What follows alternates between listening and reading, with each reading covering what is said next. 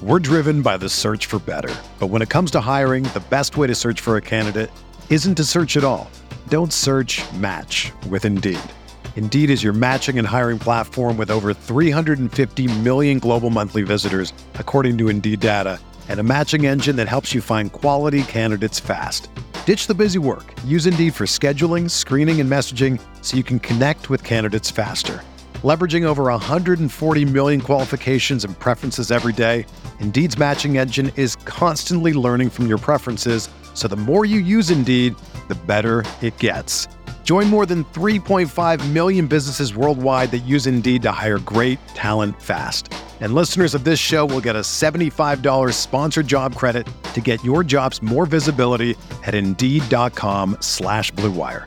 Just go to Indeed.com/Blue Wire right now and support our show by saying that you heard about Indeed on this podcast. That's Indeed.com/Blue Wire. Terms and conditions apply. Need to hire? You need Indeed. Whether you're a world-class athlete or a podcaster like me, we all understand the importance of mental and physical well-being and proper recovery for top-notch performance. That's why I'm excited that Unified Healing is sponsoring podcasts on the Blue Wire Network. Unified Healing is a new and super innovative global network of wellness centers powered by Energy Enhancement System, or EE System. If you haven't heard of the EE System yet, then you'll want to listen up. This technology promotes wellness, deep relaxation, purification, and rejuvenation. Wherever you are across the globe, access to a center is easy and affordable. Interested in experiencing the EE System technology for yourself? Go to unifiedhealing.com/Blue Wire to learn more and find a center near you. That's unified, UNIFYD, healing.com/Blue Wire. No material or testimonials on the Unified Healing website are intended to be viewed as medical advice or a substitute for professional medical advice, diagnosis, or treatment. Always seek the advice of your physician or other qualified healthcare provider with any questions you may have regarding a medical condition or treatment and before undertaking a new healthcare regimen, including EE System. What's up, y'all? It's Drewski, and I've teamed up with Mountain Dew to produce a hilarious new basketball podcast called The Dew Zone with Drewski. Learn the backstories of your favorite ballers and celebrities like Jamal Murray. Did you have like a favorite team? Was it the Raptors at the time or no? Was the Raptors even started around that time? Come on, bro. I ain't that old, fam. You talking like I was 50. Taylor Rooks, Asia Wilson, and many more. You won't want to miss this. Listen to The Dew Zone with Drewski on Apple Podcasts, Spotify, and wherever you listen to podcasts.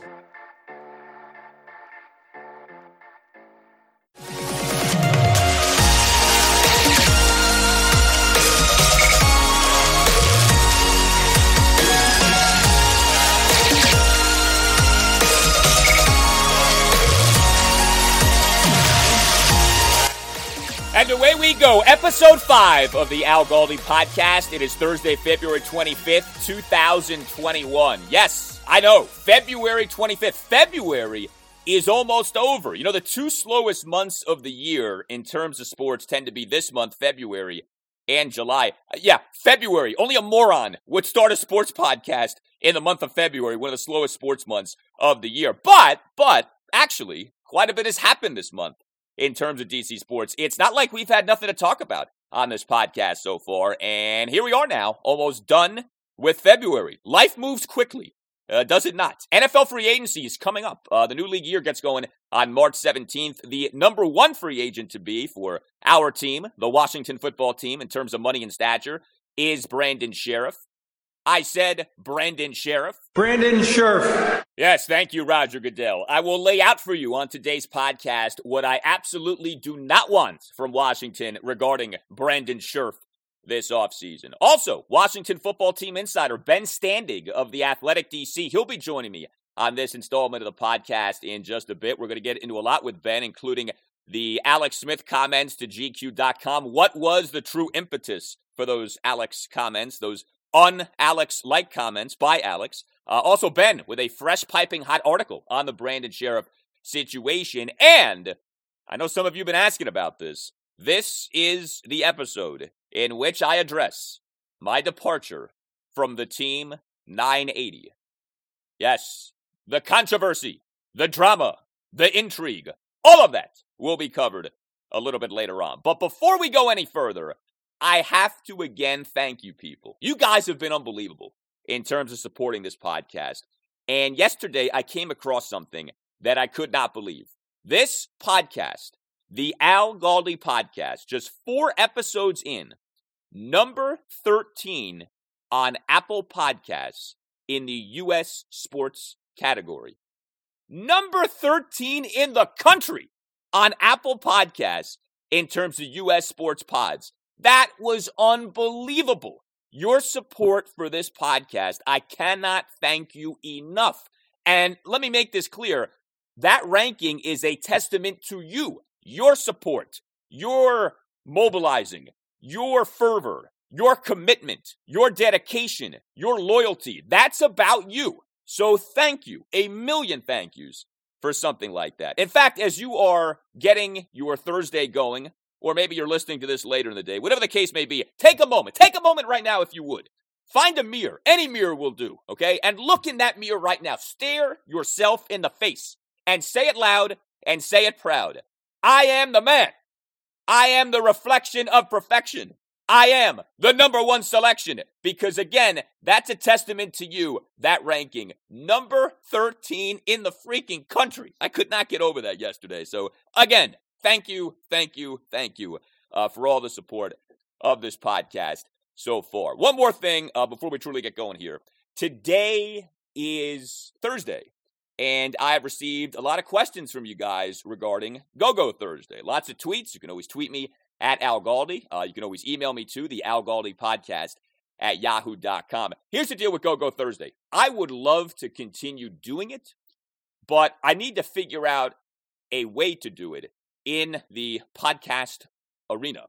As we discussed, you can only use non-copyrighted music on these podcasts unless you have proper permission to use the copyrighted music. So I don't want to do Go-Go Thursday just to do Go-Go Thursday. I want to do Go-Go Thursday the right way. I want to be able to play all the songs you guys love hearing. I want to be able to play songs we've never played. You know, I don't want to be handcuffed in terms of what we do with Go-Go Thursday. So I want to be able to do it right if, in fact, we can do it right. So that's kind of where things stand right now with Go-Go Thursday. But if we're going to do our proper kneeling at the altar of the music of the nation's capital, if we are going to pay proper homage to the music of Washington, D.C., want to do it the right way. You know, I don't want to just go through the motions. Go-Go Thursday is special.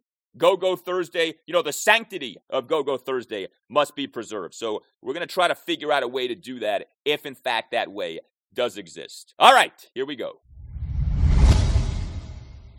So the window within which NFL teams can tag players began on Tuesday and is going to last up until March 9th. March 9th at 4 p.m. Eastern is the deadline by which NFL teams can tag players. And, you know, we're very much off and running here into the NFL offseason now. The tag window is up and running.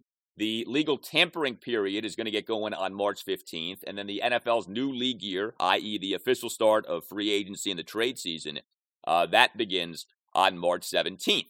The biggest Washington football team free agent in terms of his status on the team, in terms of the money he was paid this past season, is, of course, the right guard, Brandon Scherff. Brandon Scherff played the 2020 season under the terms of a non-exclusive franchise tag tender of around $15 million. Any player who is tagged for a second consecutive year gets a 20% raise. So, with Brandon Scherff going back into free agency this offseason, a franchise tagging of Scherff for a second straight year is going to give him a guaranteed 2021 salary of about $18 million. And I want to say this, and I want to say this as clearly as I can. I want no part of Brandon Scherff playing for Washington under the terms of a second consecutive franchise tag tender. I want one of two things with this Scherff free agency part 2 this offseason. I want Washington to sign Scherff to a long-term deal, or I want Washington to tag Scherff and trade him. Really, it's time to put up or shut up with the Brandon Scherff scenario. You're either going to lock him up and have him here for the long haul, or at least for multiple years, you know, because maybe it's like, I don't know, a 3-year deal or something like that, not a 6-year deal.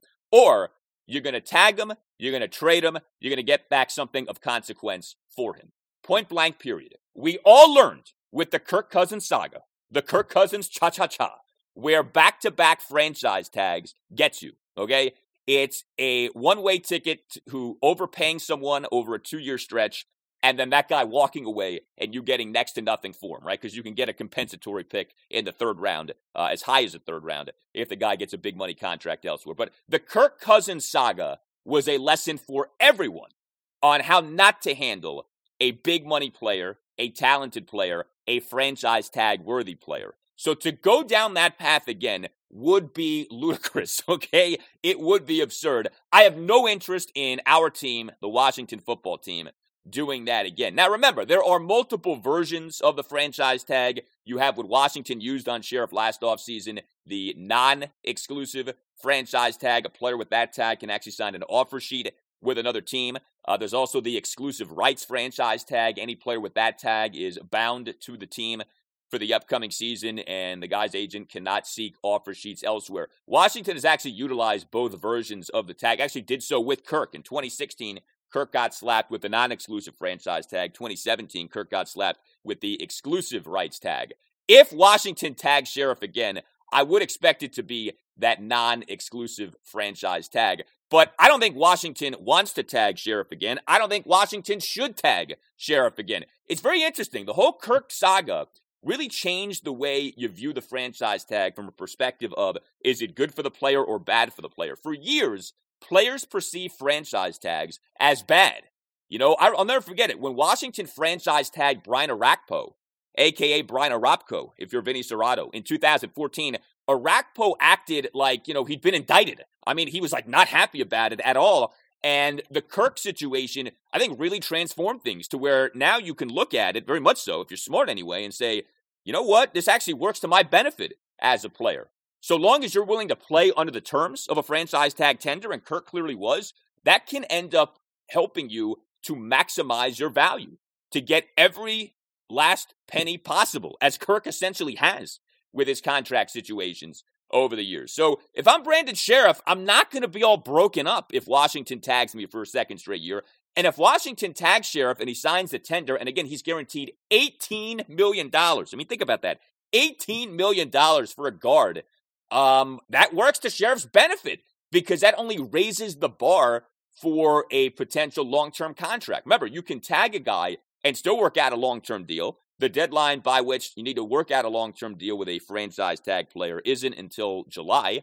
But if Scherff made about $15 million last year and has signed a tender to make $18 million for this upcoming season, why is he going to settle for anything less than, $16, $17 million a year under the terms of a long-term deal? So I don't want him to be tagged in that being like a possibility of him, playing under the terms of a second straight tag. It's either you work out the long-term deal or you tag him and trade him. So if Washington does tag him, it's not going to be because Washington is truly looking for him to be on the team in 2021. It's going to be just as a placeholder so that Washington can then trade him at some point this offseason. And for those of you wondering, well, do tag and trades happen? They do. They've actually happened quite a bit over the last few years. Unique Ngakoue, Jadeveon Clowney, Frank Clark, all have been tagged and traded over the last 2 years. So tagging a player and then trading that player that offseason, that does happen. And it's happened multiple times over these last few seasons. The issue with Brandon Scherff is not his performance. Like, to me, if you say, okay, Galdi, would you be an advocate for Washington signing Scherff to a long-term contract? Yes, I would be. Brandon Scherff is a very good player. Look, the guy was first-team All-Pro for this past season. Brandon Scherff was voted to the Associated Press's All-Pro first team, ending the drought, which, as many of you know, was Washington having not had an All-Pro first-team selection since the 1996 season. Matt Turk, a punter, had been Washington's last All-Pro first-team selection until Brandon Scherff this past year. And the truth is this, Washington had some special teams guys make first-team All-Pro back in that mid-90s area, like Turk made it in 96. Brian Mitchell was an All-Pro first-team pick as a return man in 1995. And actually another punter, Reggie Roby, made the All-Pro first team for the 1994 season. Yeah, it's kind of odd. Washington, in each of 3 consecutive seasons, had an All-Pro selection on special teams. Reggie Roby in 94, B. Mitch in 95, Matt Turk in 96. But in terms of a player on offense or defense, Washington had not had a first-team All-Pro selection since the great linebacker Wilbur Marshall in 1992. So Brandon Scherff in 2020, first Washington offensive/defensive player to be first-team All-Pro since Wilbur Marshall in 1992. Scherff is good. You know, if you go by the Pro Football Focus stuff, Brandon Scherff finished the 2020 regular season 4th out of 43 qualified right guards in terms of overall grade. The overall grade was at 84.1. Those PFF grades are on a scale of 0 to 100. Now, look, where does Brandon Scherff rank among all guards in the NFL? I'm not going to sit here and pretend like I've studied tape of every guard and can tell you with complete conviction where Scherff ranks, but we know he's good. We know he's good. Like, the biggest complaint I would have with Scherff in terms of when he's on the field, he had some penalty issues a couple of seasons back. 2019, Scherff had 8 accepted penalties, 9 total penalties. And one of the killer things about those penalties, 5 of them were first-half holding penalties. Way too many holds for Scherff in 2019. But that's been like about it in terms of the complaining of Brandon Scherff when he plays. The complaining, though, about Scherff is, again, when he plays, okay? The biggest issue with Brandon Scherff is his injury history. The guy misses time. He missed 3 more games this past regular season. He, over the last 3 years, 2018 through 2020, has missed a total of 16 games. He's missed the equivalent of a full season over the last 3 seasons. He missed 3 games this past year due to a reported sprained right MCL. 2019, he missed 5 games. He was inactive for 2 straight games due to an ankle injury. He then got put on injured reserve in December of having been inactive for the previous game due to shoulder and elbow injuries. And then in 2018, he missed 8 games due to being put on IR in November due to a torn pec. So he's had a variety of ailments here. And I know some people are like, well, you know, this is just kind of bad luck and happenstance. And, you know, there is an element to that, of course. There is an element of that, of course. But you have to ask the question of, is this just a guy whose body is such, whose physiology is such, to where he gets hurt? You know, muscles tear, tendons tear, bones break. Not everyone is London Fletcher, Ryan Kerrigan in terms of durability. And Brandon Scherff certainly has not been that. I mean, 16 missed games over the last 3 years is not nothing. And if you look around the NFL and you look at the top guards in the league in terms of money, like if you go to overthecap.com and you search up the top guards in the league when it comes to average annual value, AAV. So like some of the names that come up. Joe Thuney, the New England Patriots left guard. He has played in every game for the Pats over his 5 NFL seasons, 2016 through 2020. You look at someone like Brandon Brooks, the Philadelphia Eagles right guard. He played in every game for the Eagles over 3 years, 2017 through 2019. Now, he did miss all of this past season due to a torn left Achilles. So, okay, but prior to that, he was extremely durable. Zach Martin, the Dallas Cowboys right guard. He played in 94 of a possible 96 regular season games over his first 6 years, 2014 through 2019. Did just play in 10 games in 2020, but a substantial track record of durability for him, albeit until this past year. And then, you know, someone like Andrew Norwell, Jacksonville Jaguars left guard, missed 3 games for the Jags in 2020, missed 5 games for the Jags in 2018, but played in all 16 regular season games in 2016 and 2017 for the Carolina Panthers and in 2019 for the Jaguars. And then one more for you, Kevin Zeitler, the New York Giants right guard, 95 of a possible 96 regular season games over 6 seasons, 2015 through 2020. So you're hearing there with those guys, Thuney, Brooks, Martin, Norwell, Zeitler. These guys post. These guys, for the most part, can be counted on. You've not been able to count on Brandon Scherff from an availability standpoint. And that, to me, has been the number one thing in terms of, do you want to pay him the top of the market money that he's seeking? Brandon Scherff pretty clearly is seeking $15, $16 million per year. Do you want to be paying that kind of money to someone who every year you've got to assume is going to be missing, 3-4 games minimum?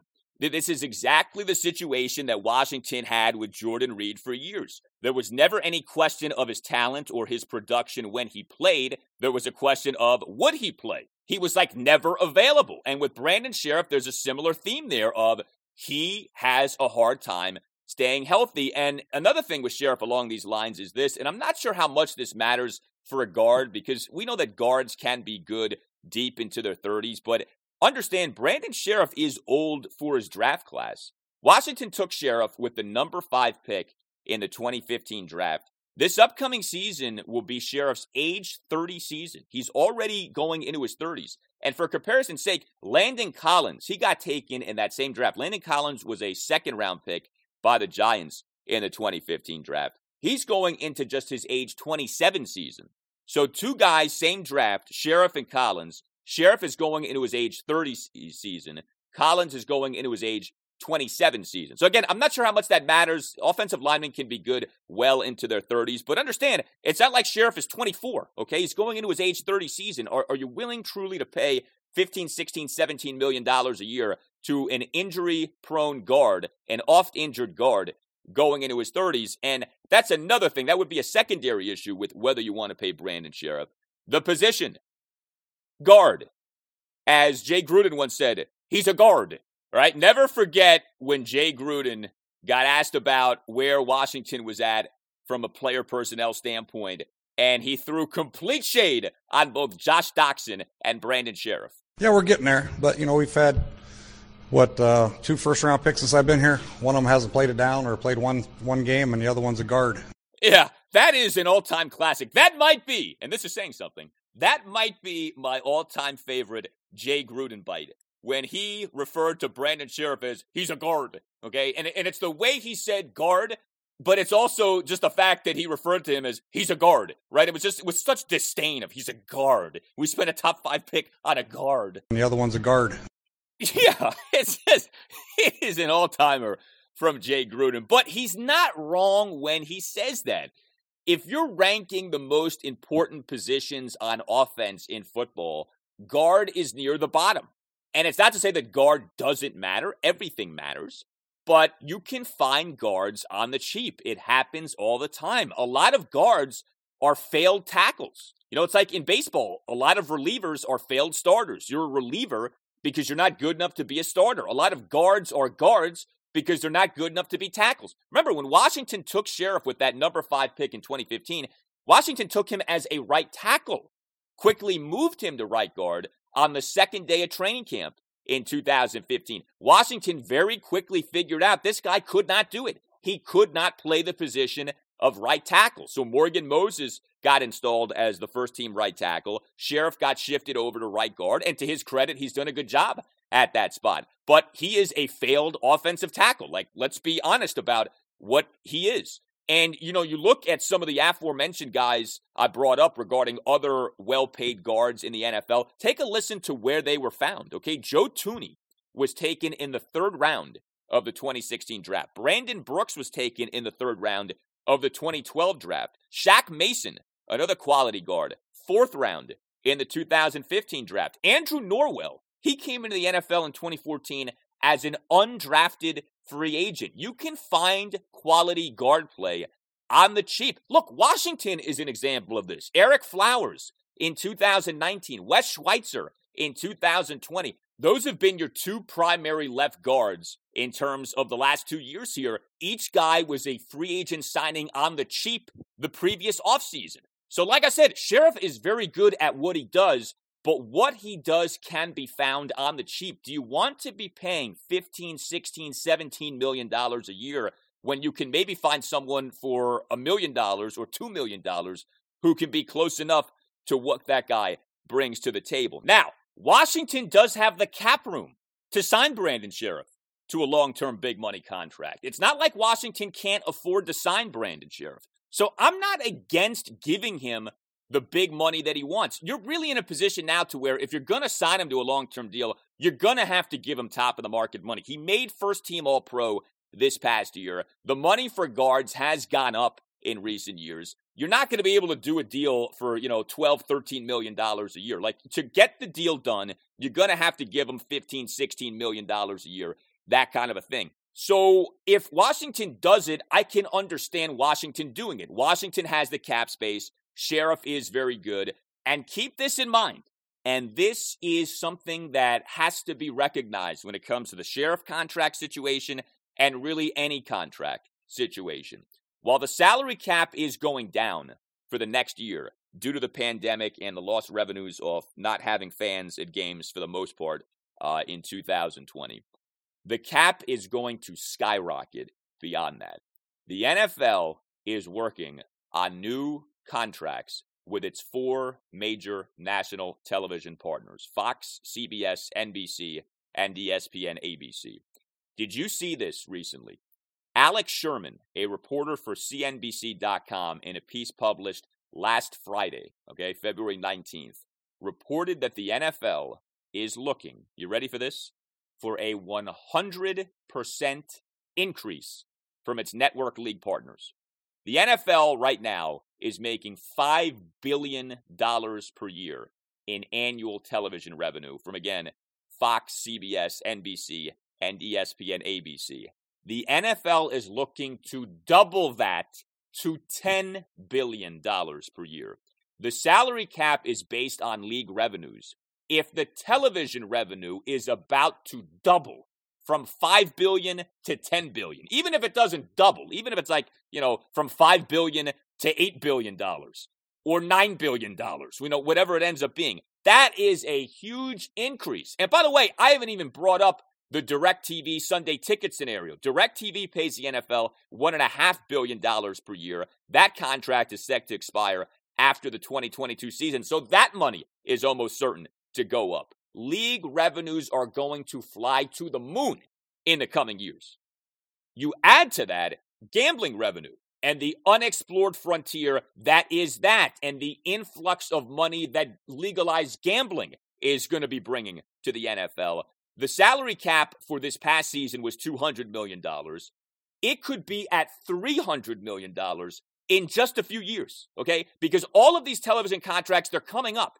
ESPN deal is done after 2021. The CBS, Fox, and NBC deals are done after 22. Like I said, the DirecTV deal is done after 2022. So all of these new contracts, the money from them is going to be coming sooner rather than later. And again, the NFL is looking for a massive increase. So if the cap is about to go to, say, $300 million, paying Brandon Scherff $15, $16, $17 million per year isn't going to look nearly as onerous in just a few years as it would seem to be right now. There's a saying that I have that I've used many times, and you've heard me use it.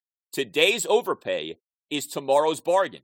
In the environment that is this constant rising cap in the NFL, lock in a guy at a price today, and it will look so much better tomorrow. That's why, when it comes to Scherff, if you want to do the long-term deal, go ahead and do it. But do it or tag and trade him. Don't just tag him and let him walk away after this year. He cannot be playing for Washington under the terms of a franchise tag for a second consecutive season.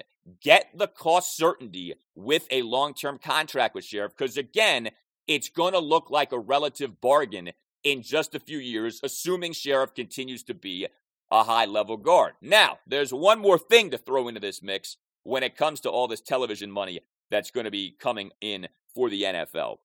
Because the contracts are all coming up, and because everyone believes the cap is going to soar after 2021, there has been this recent phenomenon of free agents signing shorter contracts so as to re-enter free agency in a few years when the cap is expected to be much higher. So it may not be that Brandon Scherff is willing to do, say, a 5 or 6 year deal. It may be that the longest term deal that Scherff is willing to do is, say, for 3 years, If that's the case, go ahead and do it. Fine. You can't make a guy sign a 5-year contract if he doesn't want to.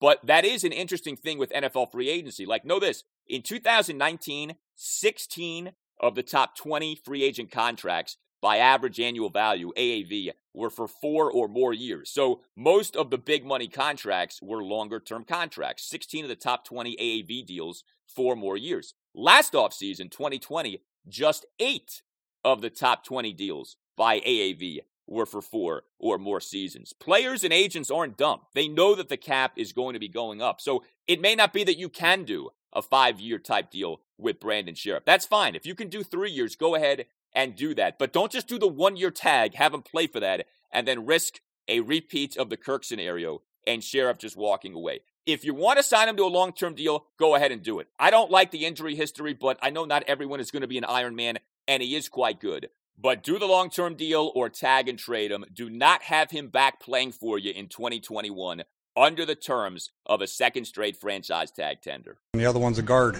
Exactly. Thank you, Jay Gruden. Now to our guest. He is one of my favorites when it comes to talking Washington football, and I always have to sneak in some Wizards conversation with him because I know he cares about the team so much, and it's been really interesting with what's been going on with our Wizards. And we'll get to them in due time here, but he is Washington football team insider Ben Standig of The Athletic DC on for the first time on the Galdi podcast. Ben, it is great to have you on, man. How are you? I'm doing great, man. Excited to be on the pod. Excited to see where you take this thing. It's gonna be a lot of fun. I appreciate it. I expect a sizable spike in downloads for this episode because you're on it. I just hope that you know that. No pressure. Exactly. All right. Well, it's been a while since you and I have talked Washington football team, at least on the air. We've spoken off the air a bit over the last few weeks. But, of course, one of the big items this week, the Alex Smith comments to GQ.com. I know you were all over them when they came out the other day. Were you as surprised as a lot of people that Alex actually verbalized publicly how he felt about the way he was treated, or not so much? Yeah, I thought it was very surprising. In fact, like when I first saw the interview being tweeted out, I was like, oh boy, another Alex Smith interview? Like, I mean, how many has he had just in the last, since the season ended, more or less? It's just been so many. Of course, obviously his story is, incredible, and I totally understand why people would be interested, but it's just like, wow, another one, okay. And I almost didn't even click on it immediately because I'm like, all right, well, I kind of know where this is going to go. They're going to ask about the, how he recovered from, the initial shock of the leg injury and how he recovered and how he, went to a military, to have the military folks help him out and, the guts to doing this, the willingness, and then he comes back, and then he gets on the field, and Aaron Donald's on his back, and then he plays, and then they start winning games and all that stuff. And then you're like, oh, wait, no, there's something else happening here. He's kind of taking a shot, is the way I would look at it, to go the way he did. I thought it was really, really interesting that it's not so much that it was that surprising on a certain level, because I, for one, didn't imagine he would ever play again, and therefore felt like he was sort of in the way. And I could imagine a new coaching staff who, sort of just trying to get things going, could view it the same way. But for him to sort of verbalize it in that way was, especially just based on who he is, what he has said, that way was kind of surprising. So I have a theory about the comments, and I want to run them by you and see what you think. Run the theory by you. So Ron, to me, it's been pretty obvious, like the way he's spoken about Alex over the last few months. I don't think Ron is enthused at all about Alex being back on the team in 2021. Like whether you go back to Ron unprompted bringing up the notion of Alex retiring during the season, the famous Ron response on December 30th when he gets asked, would you be here if not for Alex? And he says, yeah, if Kyle Allen had stayed healthy. And then the comments from Ron since the season ended, where every time he gets asked about Alex, Ron is totally non-committal about him being back on the team. And it just kind of feels to me like, Alex isn't stupid. He's hearing of all this. He's reading of this. And so he kind of feels like the writing's on the wall. He's probably not going to be back. And so he's like, why not, speak my truth and say how I feel and say how things truly were back last offseason. Do you think that is valid, that this was sort of like Alex's way of striking back at these very lukewarm, if not cold comments from Ron in recent months regarding Alex's future with the team? Yeah, I think there's something to that, and and obviously try to get a sense from people in and around the team about what was going on here, and had a couple of people sort of point to the comment that Rivera made late in the season, which stood out. I know I sort of jerked my head up in real time when I heard this, and the question was, do you think that you guys could have had the success you had without Alex Smith? Which seems like a fairly, softball kind of a question. Obviously, the Alex Smith comeback story is incredible. They went, they won his last 5 starts. They went 5-1 with him at quarterback. Obviously, they only won 7 games all year, so you can do the math on what they did when he wasn't starting. So it seems like a reasonable thing to just say, look, obviously Alex had a great, it was such an amazing comeback. His leadership was great. And he played a huge role in our comeback, in our turnaround this year. And instead, Rivera said, yeah, we could have done the same thing basically with Kyle Allen. And I have to imagine that Alex Smith, especially now in light of what he said, that Alex Smith heard that and was like, what now? Fine, you think Kyle Allen's good, but like it seemed unnecessary to say that in that moment in the context of everything else. So yeah, that was like I said, some people pointed to that, and and then also like look at some comments made during the season or at some point.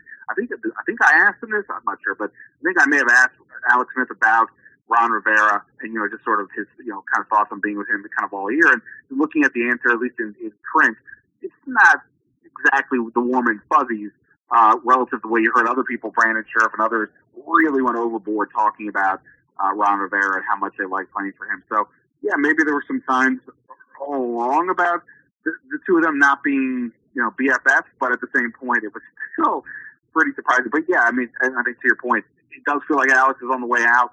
It seems logical he would be on the way out. Maybe on some level he's like tired of waiting and all that, although he's still claiming he hasn't made a decision what he wants to do, which is weird. I think so.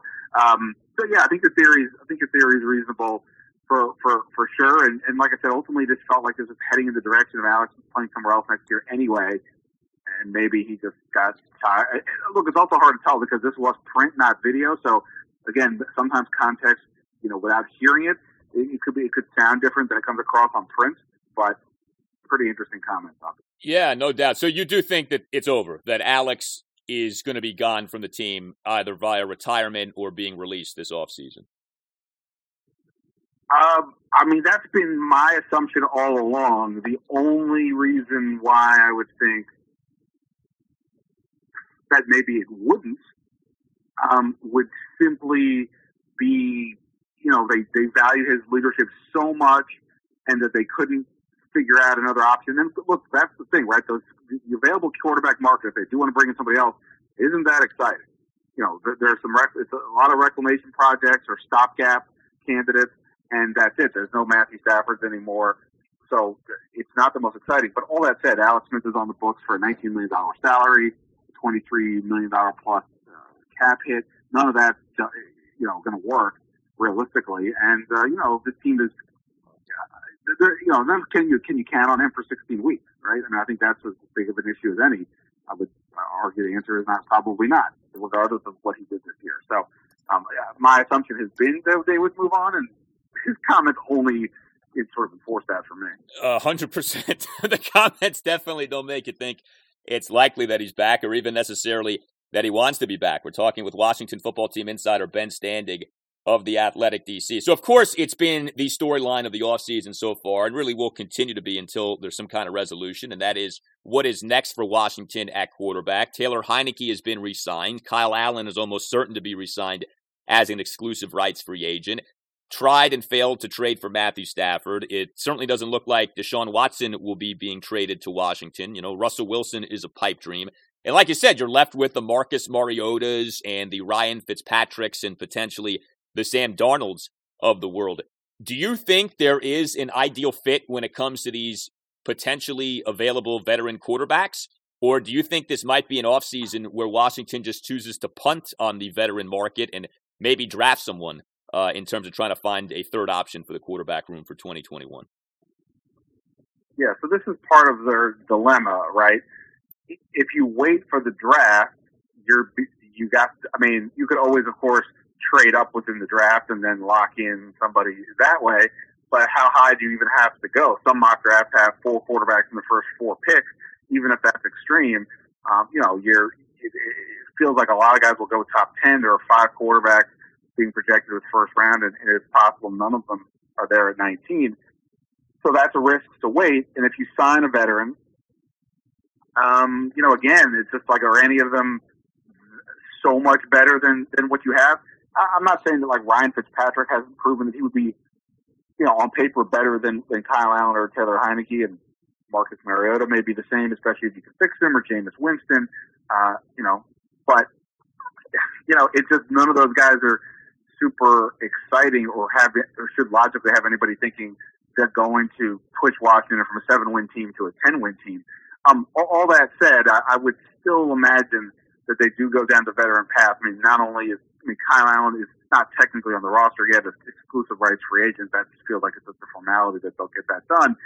He is also coming off an ankle surgery, so you have to have probably some extra heads there. And while Taylor Heineke obviously had a fun game against Tampa Bay, he was out of the league 10 seconds before that. So I wouldn't automatically say you feel good about him being your starter. I think you have to have somebody else. And I would kind of think, I've been saying all along, like, to me, I would rather them go for a Winston, a Mariota, a Mitch Trubisky, somebody in that range, a young player with some potential who didn't work somewhere. You hope with your coaching staff you can fix him and aim for the upside rather than sort of take the safe route, which would be like an Andy Dalton or a Tyrod Taylor. That, to me, makes more sense, especially since you have Allen and Heineke and you kind of have a feeling for what they are. So I would go that route. It shouldn't break the bank. I guess some people would point to Sam Darnold. I should mention him, that he may be, of like the likely quarterbacks to be available, the best hope for current and upside.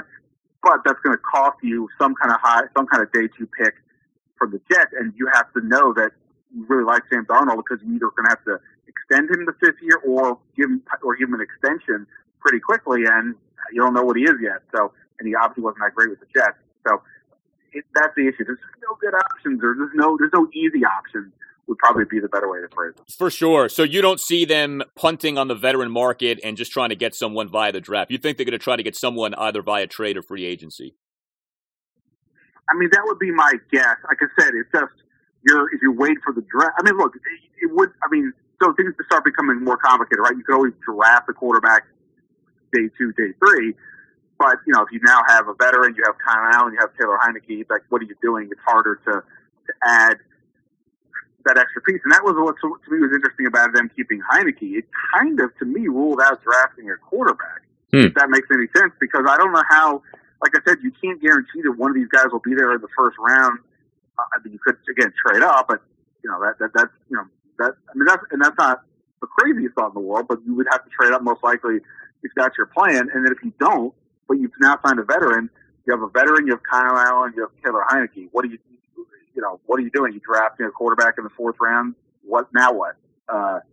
So I do kind of feel like we may have reached a point where they're just going to have like Kyle Allen and Heineke be sort of, and I guess maybe if Steven Montez is on the practice squad, again, be sort of some hodgepodge of we'll see if we can turn one of these guys into something more, and then go from there for the rest of the year with whatever this other veteran quarterback might be. You mentioned turning these guys into something more. Ben is, of course, the host of his own podcast, the Standig Room Only podcast. And on your recent installment with Robert Mays, terrific NFL writer for The Ringer, you guys got into that, the idea of Washington fixing, a Mariota or a Darnold, etc. Look, Ryan Tannehill, I think, has given hope to just about anyone in any situation where a guy can look like a bust or look very mediocre and then be a totally different guy in the right situation with the right team. Do you think the Washington football team is capable of transforming a Mariota or a Darnold into something that he previously has not been? Yeah, and it's a great question. And, there are probably other people who are in my position, maybe others on the beat or whatever, who'd be willing to tell you definitively, absolutely, or no way, mazel tov to them. I can't sit here and say that. I guess we could point to some track record on some level, right? I mean, when Ken Zampese was in Cincinnati is when Andy Dalton was coming through the ranks, and obviously Jay Gruden, got a lot of credit for that, but, he was there for that. Scott Turner was in Minnesota when Teddy Bridgewater was kind of coming through the pipeline, and I guess if you fit Kyle Allen has, look, he's proven to be at a minimum a viable NFL quarterback, if not, not necessarily a starter, but a guy who was from an undrafted player to a guy who has now started, a full season's worth of NFL games essentially, and not falling on his face, for generally speaking. You got to have to give some credit, right, to Scott Turner and some others there. So I guess to that end, the answer would be yes. The question, I guess, is can they identify which of these guys is the one to fix? And there's reasons to be pro or con all of them, and that's part of the problem, is that the list of the pros and the cons seem to be pretty even. So I think, to me, that's more of the question. Can they figure out which of these guys is the one they could fix, and then to that end, how do you get them?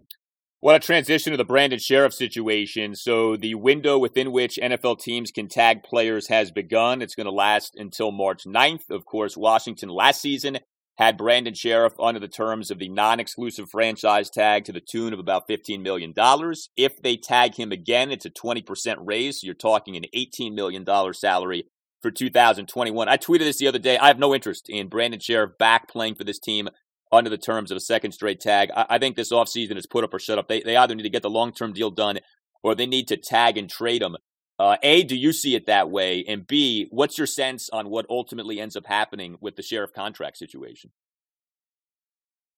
So I don't have your mathematical brain figure out these things out. I can't even balance my own checkbook, let alone figure out NFL salary stuff. So when I hear things sometimes that it don't make sense to me, I'm sort of inclined by my own insecurities to think like, well, this must be a me thing. So when I start hearing people saying they should use the tag on Scherff to come up with a long-term deal, I'm just like, that makes no sense to me. And this is something I'm actually going to be writing for The Athletic, so I won't step on it completely, but like, I don't understand it. We just went through this with Kirk Cousins, and obviously this is not the same thing because a quarterback is different. Even if that didn't make any sense either, that's still a quarterback. This is not, which makes even less sense to me that you would use a tag. I guess ultimately make him the best offer or don't. You have to know what the market is reasonably. He made $15 million last year on the franchise tag, the current highest paid guard not on the tag with Brandon Brooks in Philly just over $14 million. So if you think to yourself, okay, well, 15 to 16 million annual average salary, annual average value is a number, and based on that, it'll be X amount in guaranteed money, and maybe there's a way to do a few things within the contract to sort of help hedge a bit with regards to injury. Make that offer. I mean, I just don't understand why you would want to give him a second tag. He's gonna sign it, and then at that point, what's the incentive for him to definitively lock in a longer-term deal? He's getting it $18 million for next year. That's going to be a ton of money, and you're also ensuring he's not going to be on the team in 2022 because you're not going to give him a third tag, and now he's going to use that $18 million as sort of the negotiating point for a new deal, which you're not going to want to pay, right? So it just doesn't make any sense for where they are and the money and everything else. So I'm kind of with you. It's like, if you want to keep him, make him the best deal you have right now. Don't screw around. And if he's not willing to do it, then figure out some sort of, like you said, a tag and trade or just accept the fact that you're moving on to spend the money somewhere else. Like people will react like, oh, you just lost Brandon Scherff for nothing. Well, I mean, if you spend the money on another position, you didn't really. You allocated the money somewhere else. But you got to do. That's what I would agree. I don't understand the tag myself. He has wanted top of the market money. The reason not to give it to him would not be the performance, right? I mean, he was first team All-Pro last year. He is a very good guard when he's healthy. The thing is the health. He's missed a total of 16 games over the last 3 years. You also could throw in the fact that he plays a position that's not one of the more premium positions in football, right? The belief has always been that you can find guards on the cheap. I mean, you want good guard play, but a lot of the better guards are non-first-round pick types. Is Scherff to you worthy of, say, $14, $15, $16 million per year, which presumably is what it's going to take from an AAV standpoint to get a long-term deal done? So obviously, like you just laid out, paying a guard that kind of money, in general, is not ideal and something you probably wouldn't want to do. However, in this case, you can probably justify it for a variety of reasons. One, you mentioned the talent. Again, however one wants to rank these things. Pro Football Focus rated him, I think, 6th or 7th among guards last year. The All-Pro or even Pro Bowl stuff, a lot of that can kind of go off of reputation. But whether, he's not, I don't think he's clearly the best guard in football, and Quentin Nelson with the Colts is that guy. I don't even know if he's definitively number 2, but whatever. He's somewhere up there and all that. But beyond that, he's your guy. He's been here. they talk about a culture fit. He obviously is exactly the type of guy that Ron Rivera is preaching. And I think on some level, you got to remember, they just let Trev Williams go last year. Ryan Kerrigan's likely going now. So, to let Brandon Scherff go also, these are three of the guys that, we all talked about in that kind of way, not that long ago. That would be a lot to let walk out the door. So to that end, it might be worth it. And then also to note that, as we discussed, they probably are not paying a quarterback top dollar this year. So all those defensive linemen are essentially still on their rookie deals as of right now, unless they give Jonathan Allen some type of extension, or even then, I guess he's still on his rookie deal, whatever. A lot of the guys who are the better players are not all getting paid pay big money. So you could sort of justify giving the money to the guard as well. Plus, they don't have another offensive lineman receiving anything like that, unless they go out and sign a tackle. So I think you can justify it in that way. I believe it's that. I think you could justify giving a really good player that money, especially under the circumstances that they find in. One more Washington football team item, and then I do want to ask you about the Wizards. So you were all over the revamping of the front office as it was going on a few weeks back. You've got this very unique setup now with three former general managers on board, right, in Marty Herney, Martin Mayhew, and Chris Polian. I know you talk to a lot of executives and scouts and agents. Is the general belief with this new look Washington football team front office that they've done a good thing, albeit unique, in having three different former GMs at or near the top of the front office? Or is there a fear of, like the old cliche goes, too many chefs in the kitchen, too many potential egos, too many guys who haven't worked with each other in the past? What's kind of the view of this, which, again, it's not something you see a lot of, hiring a bunch of former GMs and loading up on those types in your front office? Yeah, I think people in general are pretty positive about Herney and Mayhew, just, based on who they are and as people and what they've done in their careers. And I think there's still probably a little bit of confusion about the whole setup, in part because when those guys were the GMs before, they were kind of in charge. Now Ron Rivera is in charge. So what's the line between these guys do what they do, but ultimately Ron Rivera is making the calls? If Martin Mayhew really likes some, linebacker with the 19th pick, is that the pick? Or is Ron Rivera saying, well, I hear you, Martin, but I think we need tackle, and there's this guy here, let's go that route. It doesn't – I think that's the part that's sort of confusing, and may be that way until the plans are put into place and we hear, more about what went down.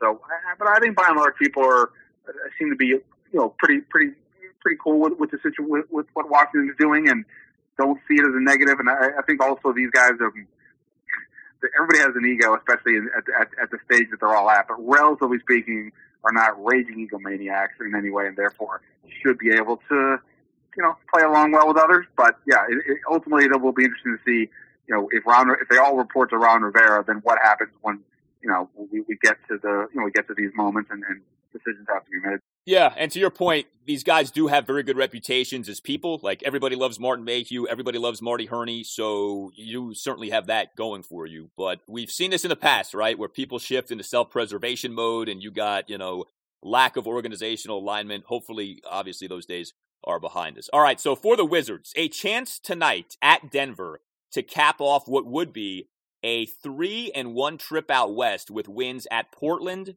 at the Lakers, and then at the Nuggets, if in fact the Wiz can get the job done on Thursday night. Now, the loss at the Clippers on Tuesday night was very disappointing, no doubt, but you had that 5-game winning streak. My simple question to you is this. Are the Wizards an at least pretty good team or decent team that just got off to a really bad start at 3-12? Or are the Wizards a bad team that just happens to be playing a bit better lately? What do you think is the right framing of what we've seen from the Wizards here?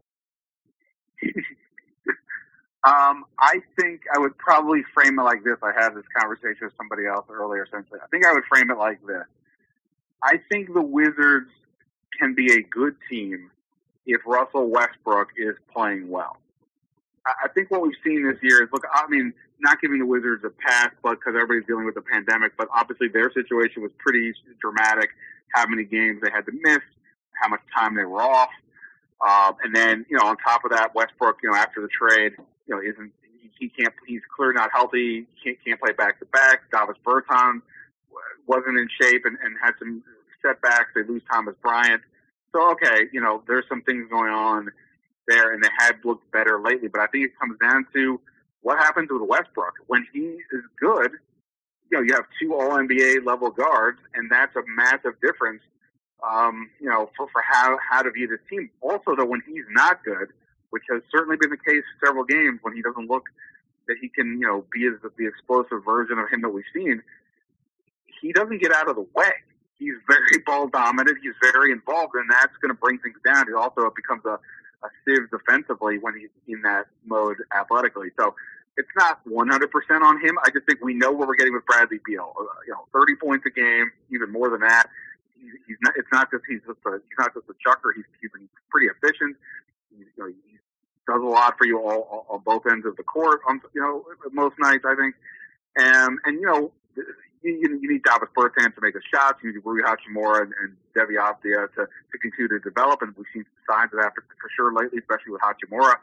But ultimately, Westbrook is such a dominant figure that he needs to be good. And when he's been good, which has been a lot of games during this streak, they beat the Nets twice. He played good in those games.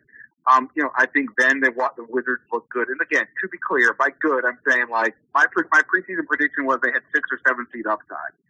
I would say some version of that as well, at least in terms of level.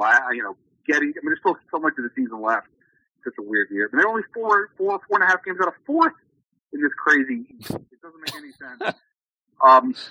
So that's all. That's part of the factor too. So yeah, I just think Westbrook, what he is such a massive factor for whether this team is actually good on any given night or not. Yeah, I think that makes a ton of sense, and I think it's dead on. Ben, always love talking Washington football team and Wizards with you. Check him out on the Athletic DC and also the Standig Room Only podcast. Ben Standig, appreciate it, man. Thank you. Al, anything for you, man. Thanks.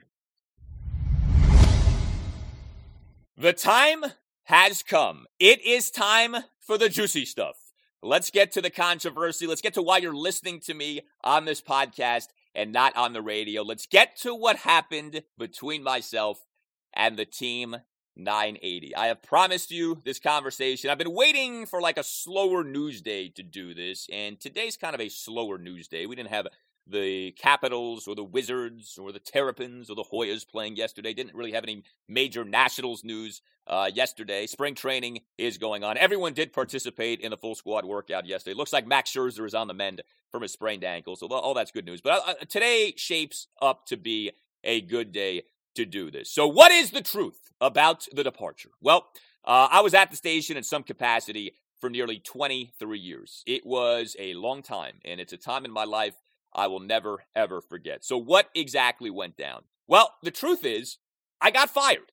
I got future endeavored. You know the saying, we wish you the best in your future endeavors? I got future endeavored. I got an email on a Tuesday night from Chris Kynard.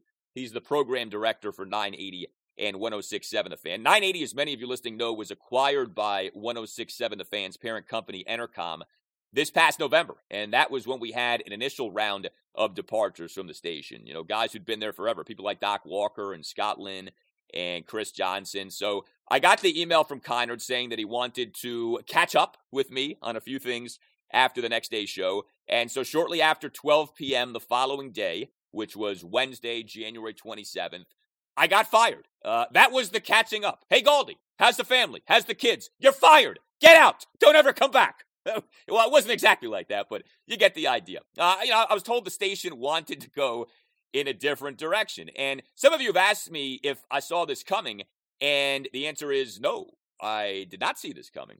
At least not in the moment. And I'll explain what I mean by that in a bit. But I definitely did not see this coming, in large part because about 2 weeks earlier, I had a lengthy conversation with Kynard, a conversation that he initiated just to talk about his philosophies with radio and what he thought about how I was doing. And the conversation was great, very positive, very productive. I genuinely enjoyed the conversation. Chris knows the radio business very well, and he had some good ideas for how to make what I did even better. He by no means was like, Galdi, you suck. Or, Galdi, you really need to work on this. You really need to try that. Your back's against the wall, pal. You better start changing and upping your game, or you're going to be out. There was none of that in the conversation. And just the fact that he took the time to have the conversation, I thought it was a pretty good sign. Like, why would you take the time to talk to someone for nearly an hour and meticulously go through how that person does what he does if you were planning on firing that person sometime soon anyway? Like, it didn't make a ton of sense. He had texted me and emailed me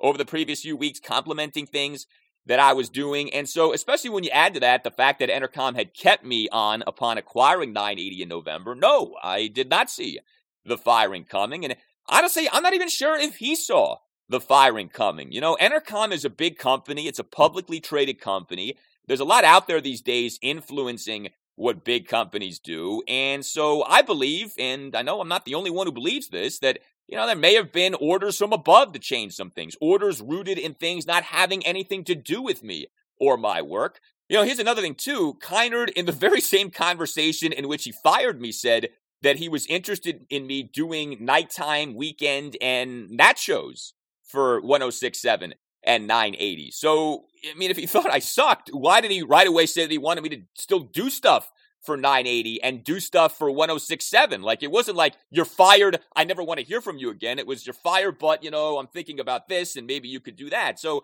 it was in a lot of ways an amicable departure. It wasn't like some, bloody discussion and yelling and screaming and all that kind of a thing. And I want to make something very clear in our conversation here right now. Entercom had every right to get rid of me. Entercom owns 980. Entercom can do whatever it wants with 980. Who am I to tell Entercom how to run the station? And I'd say the same thing about Kynard. He can do as he sees fit with 980. I don't hate him. I don't hate Entercom. I disagree with what they did, okay? I think they made a big mistake, but I can understand where they may have been coming from. So I'm not trying to play some sympathy card. I'm not trying to act like a victim or anything like that. I'm just trying to tell things to you as I experienced them and as I saw them. As Mike Shanahan said in his dying days as Washington head coach, I'm just trying to be as honest with you as I can. What I'm trying to do is be as honest as I can. And I don't normally do that. That was the best, where Mike finally admitted that he'd been lying so often over the previous 4 years. But this time he wasn't lying. This time, he was telling the truth. You got to believe me. I've been lying to you all this time, but this time I'm telling you the truth. Well, I am telling you the truth as I experience things. But just to be clear, me being let go from 980 was not, say, a money thing. This was not a money thing. I was far, very far from the most expensive host at 980. By no means did I have, shall we say, a massive cap hit, okay? Me getting fired did not have to do with money. Money never even came up, not once. I did not make a ton. I was grateful for what I made, but by no means did I have one of the bigger cap hits at the station. Alex Smith, I was not when it came to my cap hit. Albert Hainsworth, I was not when it came to my cap hit. Me being let go from 980 was not like an age thing. I know Entercom has talked about 980 needing to get younger. I was the youngest host at the station. The bottom line is this: it is a privilege to work in radio, not a right. People get hired and fired in radio for all kinds of reasons, and often those reasons aren't fair or don't make much sense, but that's the business. And you know that when you're in the business. This is the business that we've chosen, as the saying goes, and I'm very grateful for my time at 980. I was at 980 in some capacity for nearly 23 years. I climbed the ladder at 980. I started as a promotions intern on Memorial Day weekend 1998. I went from promotions intern to programming intern to part-time producer to full-time producer to part-time update guy to full-time update guy to part-time show host to full-time show host. And I'm very proud of all that. I am. I'm not perfect. I'm aware of that, but I'm proud of what I did, especially given that I wasn't handed anything. I wasn't related to or friends with some high-level person at the station who just gave me a job. I didn't play for the Washington football team and get handed a show. I had to earn what I got at 980. And, I climbed the ladder, rung by rung. And I'm very thankful for my time at the station and for all of the people I worked with and learned from at the station. And I wish the station the best, and I wish the people working at the station the best. And I mean that. Now, all of that said, there's a bigger picture to all of this. I said earlier that in the moment, I was surprised when I got fired. And I was stunned. But in the bigger picture, I wasn't surprised. Not at all. And that has everything to do with what has happened to the Team 980. The station has not been in a good place for a while. And the truth is, I started preparing for the possibility of starting a podcast almost a year ago. The Team 980 WTEM, the first all-sports radio station in D.C., started as Sports Radio 570, Memorial Day weekend 1992. I grew up listening to WTEM. I dreamed of one day working at WTEM. So being there in some capacity for nearly 23 years was a dream come true. And I know that sounds corny, but it's the truth. I love the station. I still love the station. Like I just said, I don't wish ill on the station or anyone who works there. But there's no doubt that the station has fallen. It's fallen hard. And I won't bore you with every detail as to why that is. I'm not sure how interesting that is to people outside of radio. I mean, I guess if you want to hear more, let me know, and I can certainly talk about this. But the truth about WTEM is this. The last 6 years have been a nightmare. Since basically 2015, things have spiraled downward. Bad ownership. And really not even bad ownership, but unwilling ownership, i.e., multiple companies owning the station that didn't want to own the station. Bad management, zero direction, zero plan, zero stability. The station was owned by a company called Red Zebra for 10 years, 2008 to 2018. The primary investor in Red Zebra was Dan Snyder. So 980 was essentially owned by the Washington football team. And the Washington football team, for whatever reason, acted like it was embarrassed to own 980. And here's a perfect example. Those of you who have regularly attended games at FedEx Field, let me ask you something. How often have you seen signs for the Team 980? How often have you seen any indication for the Team 980 being the flagship for the Washington football team, let alone being owned by the Washington football team? How prevalent has any kind of signage for the Team 980 at FedEx Field been? Now compare that with the outstanding signage that 106.7 has had for years at Nationals Park behind the left center field wall. Anytime someone homers at Nats Park to left center, you see that massive sign for 106.7 The Fan. Do you know how valuable that has been to 106.7 over the years? Do you know how much television exposure, both locally and nationally, that the sign has gotten? You see that sign when watching games on MASN. You see that sign when watching Nats highlights on ESPN and MLB Network. The value of that signage has been incalculable. And the Nats never owned 106.7. The Nats just had a, normal, healthy, functional relationship with 106.7. 980 was owned by the football team. Owned! And the football team acted like 980 was this illegitimate child, born via some one-night stand. 980 was the child that nobody was allowed to talk about. At one point, an email was sent out to the sales staff at 980 explicitly telling the staff to stop focusing on selling advertising for 980 shows and to only focus on selling advertising for Skins games. Now, think about that. You make money in radio by your salespeople selling advertising. The salespeople literally were told to stop selling the station and to only sell Skins games. It was unbelievable. The whole situation was absurd. Now, in 2018, 980 got sold to another company, Urban One. And Urban One is one of the most successful radio companies in the country. Started and is based in the D.C. area, owns stations all over the country. A great success story from a standpoint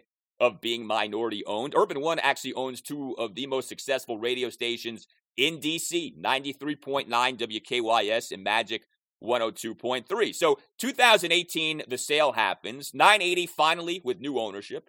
Finally 980 is going to be owned and operated by a real radio company. The savior had arrived. The illegitimate child was being adopted by welcoming foster parents, a mommy and a daddy who were going to give 980 some much-needed tender love and care. Well, not so fast. The foster parents turned out to be not so fostering. Urban One had very little experience owning sports radio stations. Urban One had a great track record with music stations, but Urban One virtually zero track record with sports stations. And long story short, Urban One did not have a clue what to do with us. Buying us was an impulse buy. Urban One, very nice people. I got nothing bad to say about any of them as people, but when it came to Urban One having a plan for 980, there was no plan. Zero strategy, zero direction, Zero urgency. Here's all you need to know about Urban One. Urban One did nothing with, and seemingly had no interest in doing anything with, Go-Go Thursday. I mean, Go-Go Thursday, as you know, I have done it for years. Every Thursday, right? Go-Go songs when coming into the show, back from breaks. Go-Go Thursday was something different, something unique. I mean, I'm not saying I, reinvented the wheel with Go-Go Thursday, but I thought it was, a fun thing and certainly something that you could sell, certainly something that you could market, especially via a company like Urban One, okay? I mean, again, minority owned and operated, nation's capital, Washington, D.C., 50% black is Washington, D.C.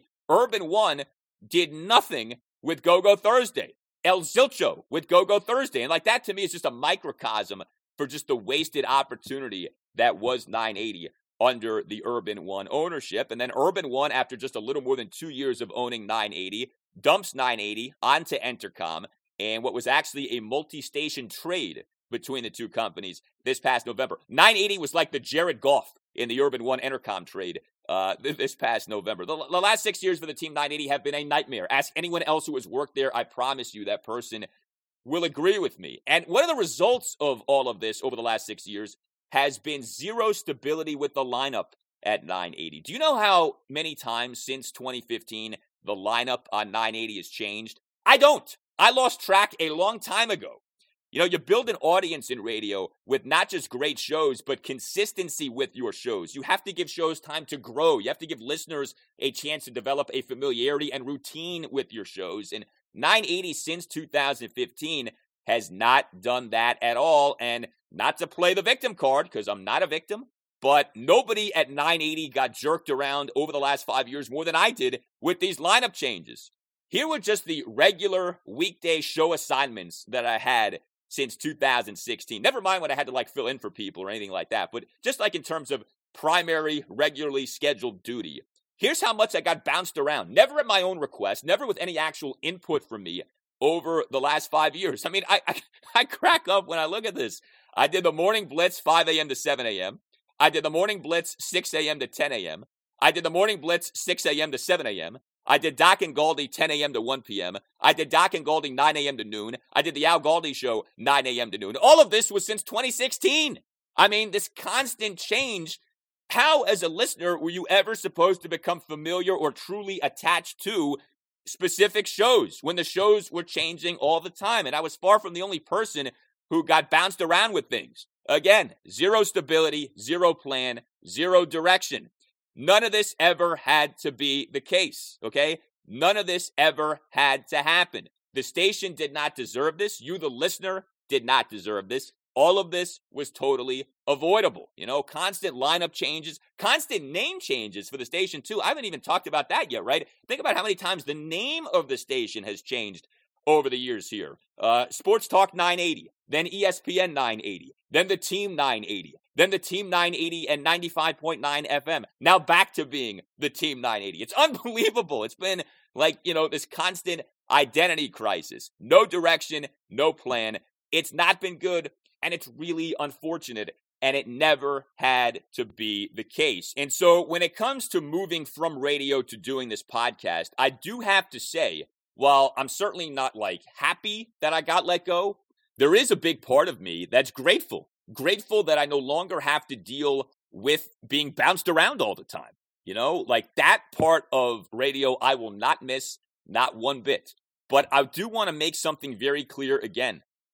I wish 980 the best. I wish both stations well. Whatever negative feelings I have are over the fall of the Team 980 that, like I've said, just never had to happen. That's what bothers me more than anything. So that's what happened with me, and that's what has happened with 980. I have no idea if what I just said was interesting or compelling, but there you go. And now I feel like we can move forward. I feel like we've gotten it all out. It's all been put on the table, and I'm very excited about this podcast.